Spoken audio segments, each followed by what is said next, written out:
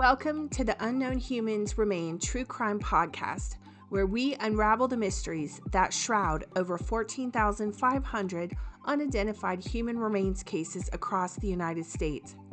I'm your host, Christine Burke, a forensic genetic genealogist on a daily mission to bring closure to these forgotten souls. In each episode, we dive into the chilling stories of unsolved cases, exploring the unknown with the hope of shedding light on their identities. Beyond the tales of tragedy, this podcast is a beacon of awareness and a call to action. As a forensic genetic genealogist, I spend my days working tirelessly on these cases, collaborating with law enforcement agencies, offering my expertise to identify the unnamed. This podcast isn't just about discussing cases, it's about making a difference. Did you know there are incredible tools like genetic genealogy that can help unravel these mysteries? I'm here to share that knowledge. In addition to this podcast, I also dedicate my time to training both law enforcement and individuals on how to harness the power of genetic genealogy. Because I believe in the potential of every person to make a positive impact, together we can turn the tide on these unsolved cases. Through my books, courses, and products, I'm committed to funding this mission. So, if you're ready to be part of something bigger to bring closure to the unknown, join me on this journey. Like, subscribe, and share, and let's spread awareness together, because in every unknown case, there's an identity.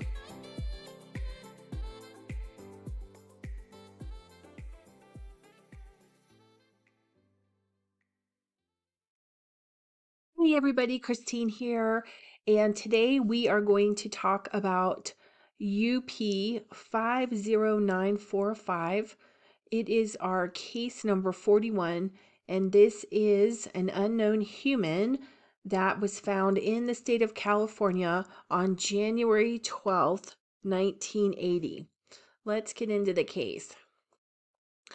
All right, everybody, so we are here again with our case. UP50945, and we've got a male, Hispanic or Latino, found in, I probably won't say this right, Ceres, California, Ceres, if you're listening, California, estimated age range of 19 to 21 years old, and the date the body was found is January 12th, 1980. And we do have a medical examiner case number. On the demographics, the biological sex is male, race, Hispanic or Latino, possible first name, that's interesting, possible last name, Rami, R-A-M-I, with a question mark. Okay, that's interesting. I have not read ahead, so let's see what that will tell us. Estimated age group, adult, pre-30. Estimated age range in years, 19 to 21. Estimated year of death, 1980.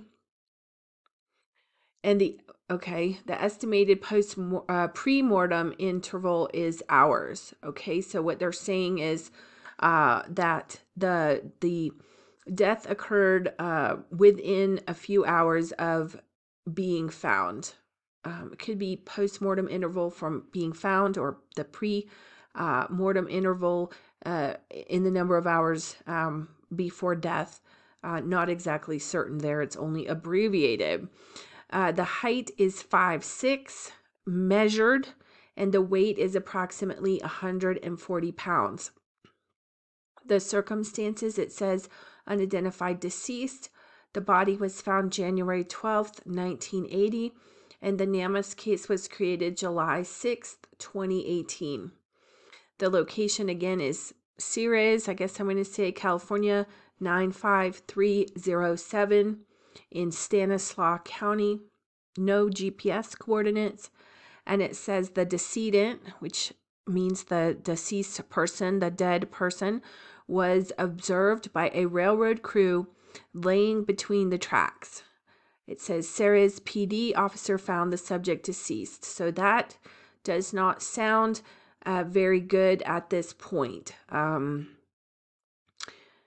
Since he was between the tracks, let's just hope that he was sleeping there and nothing happened with the train. But let's read on. Okay, all the parts were recovered. Recognizable face, though we don't have a photo in here. Black hair color.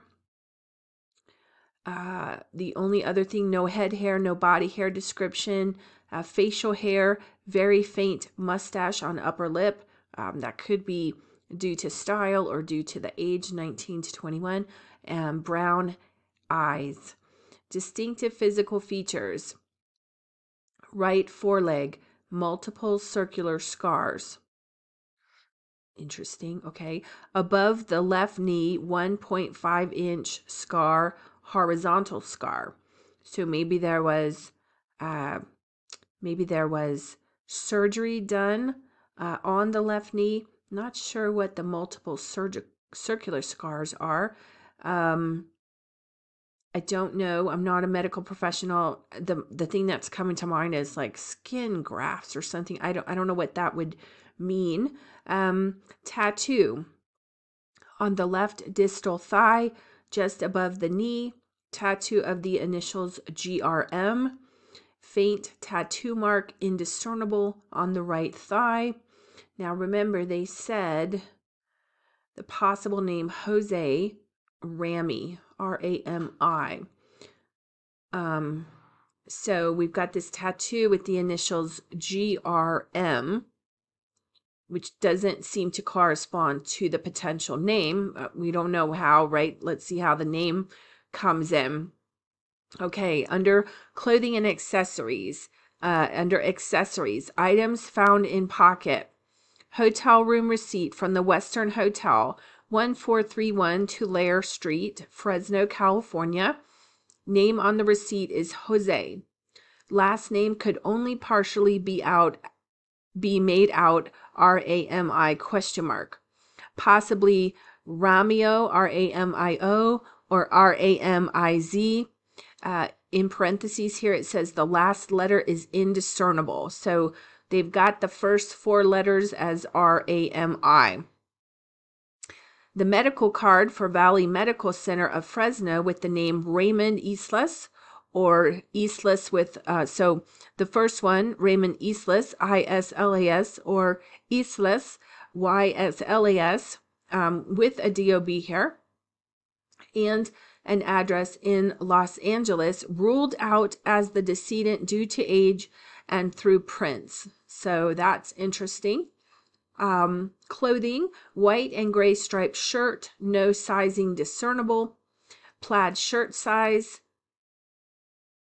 Plaid shirt, size large. Blue jacket from Penny's, which is typically JCPenney's, we would assume. Size medium. Blue jeans. Beneath the jeans, there were blue pants, similar to those commonly worn by service station attendants. And the tag read polyester 3030, black shoes, black socks. That was on the body. And that is kind of all we have. So that is interesting about the person, the other person with the medical card. They said that they've ruled that out. But it could mean, I'm going to, if you're watching this, I'm going to be graying out. There's a date of birth here that we're going to be graying out or blurring.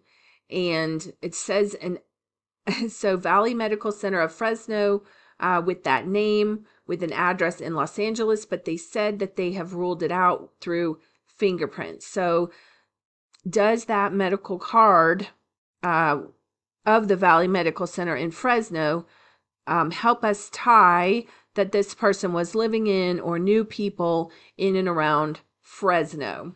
So interesting, kind of lots of things that we can work with here. Oh my